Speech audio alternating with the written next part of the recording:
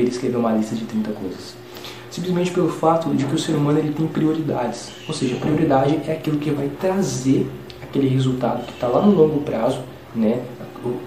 Prioridade é aquilo que vai efetivamente fazer você atingir o resultado final. E vai por mim, não vai ser 30 coisas que você vai fazer no seu dia a dia que vai fazer você alcançar aquele seu objetivo. Lembre-se da regra do 80-20. 20% do que você faz é o que gera 80% dos resultados. Então, defina apenas 3 prioridades no seu dia e trabalhe nelas primeiro. E já te digo o seguinte, escreva essas 3 prioridades na noite anterior.